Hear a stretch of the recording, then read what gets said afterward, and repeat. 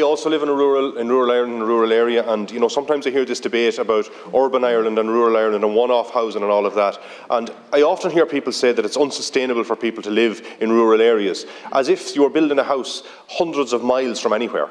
We have a network of roads. We build the houses along those roads that exist already. We also have group water schemes which provides water, which is a critical part of the infrastructure which is in place in rural Ireland. Nobody builds a house that isn't within at least one or maybe two telegraph poles, which is about 100 metres from the ESB lines. We have got infrastructure in the vast majority of rural Ireland. The one thing that is often brought up in regard to one-off rural housing or rural housing in general is in regard to the sewage systems.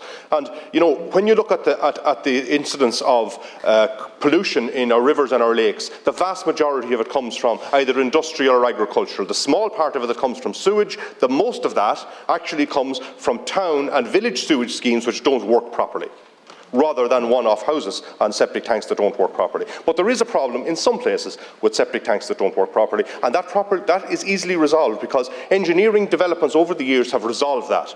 The mechanical treatment system that goes in for one-off rural houses today treat the sewage twice as well as the sewage that's treated in a town system. And if that sewage system breaks down for a week or a month, it will take at least that long for that effluent to reach a river, whereas if it breaks down for 2 days in a town, you have a huge pollution problem.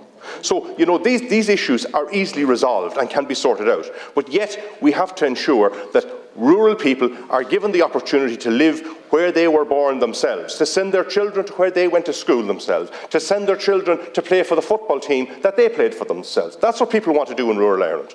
In the parish that I live in, the vast majority of people live in one-off rural houses. In the vast majority of Leitrim, 90% of the people live in rural areas and small villages. Yet, we continually see this bias against people living in one-off houses or in rural areas, as if it's a crime to live in your own house. We need to recognise that we have to provide for that as well, and it's about balance. We have to have proper planning. We can't be a free-for-all, but it can be done properly and can be done appropriately, and that can happen providing government work with people.